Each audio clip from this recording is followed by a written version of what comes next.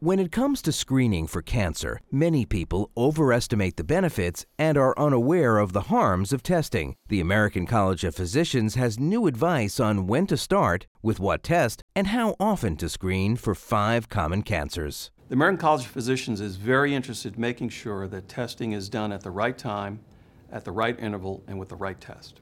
ACP's advice for screening average-risk adults without symptoms for breast, colorectal, ovarian, prostate, and cervical cancer is published in Annals of Internal Medicine and is based on an analysis of recommendations from several major physician organizations. There was great consensus among the organizations that looked into screening for these 5 cancers.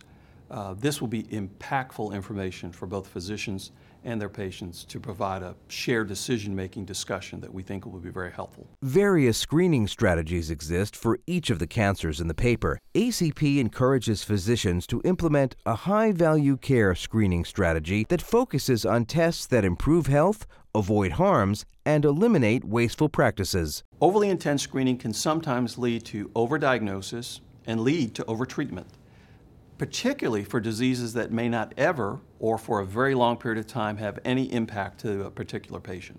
ACP defines high-value care as the delivery of services providing benefits that make their harms and costs worthwhile. An excellent example of a high-value care screening would be one for colon cancer in those between the age of 50 and 75. We know that fecal occult blood testing of stool can provide a significant amount of information, and that is of high value in terms of detecting or potentially treating colon cancer. So that's a very high value test.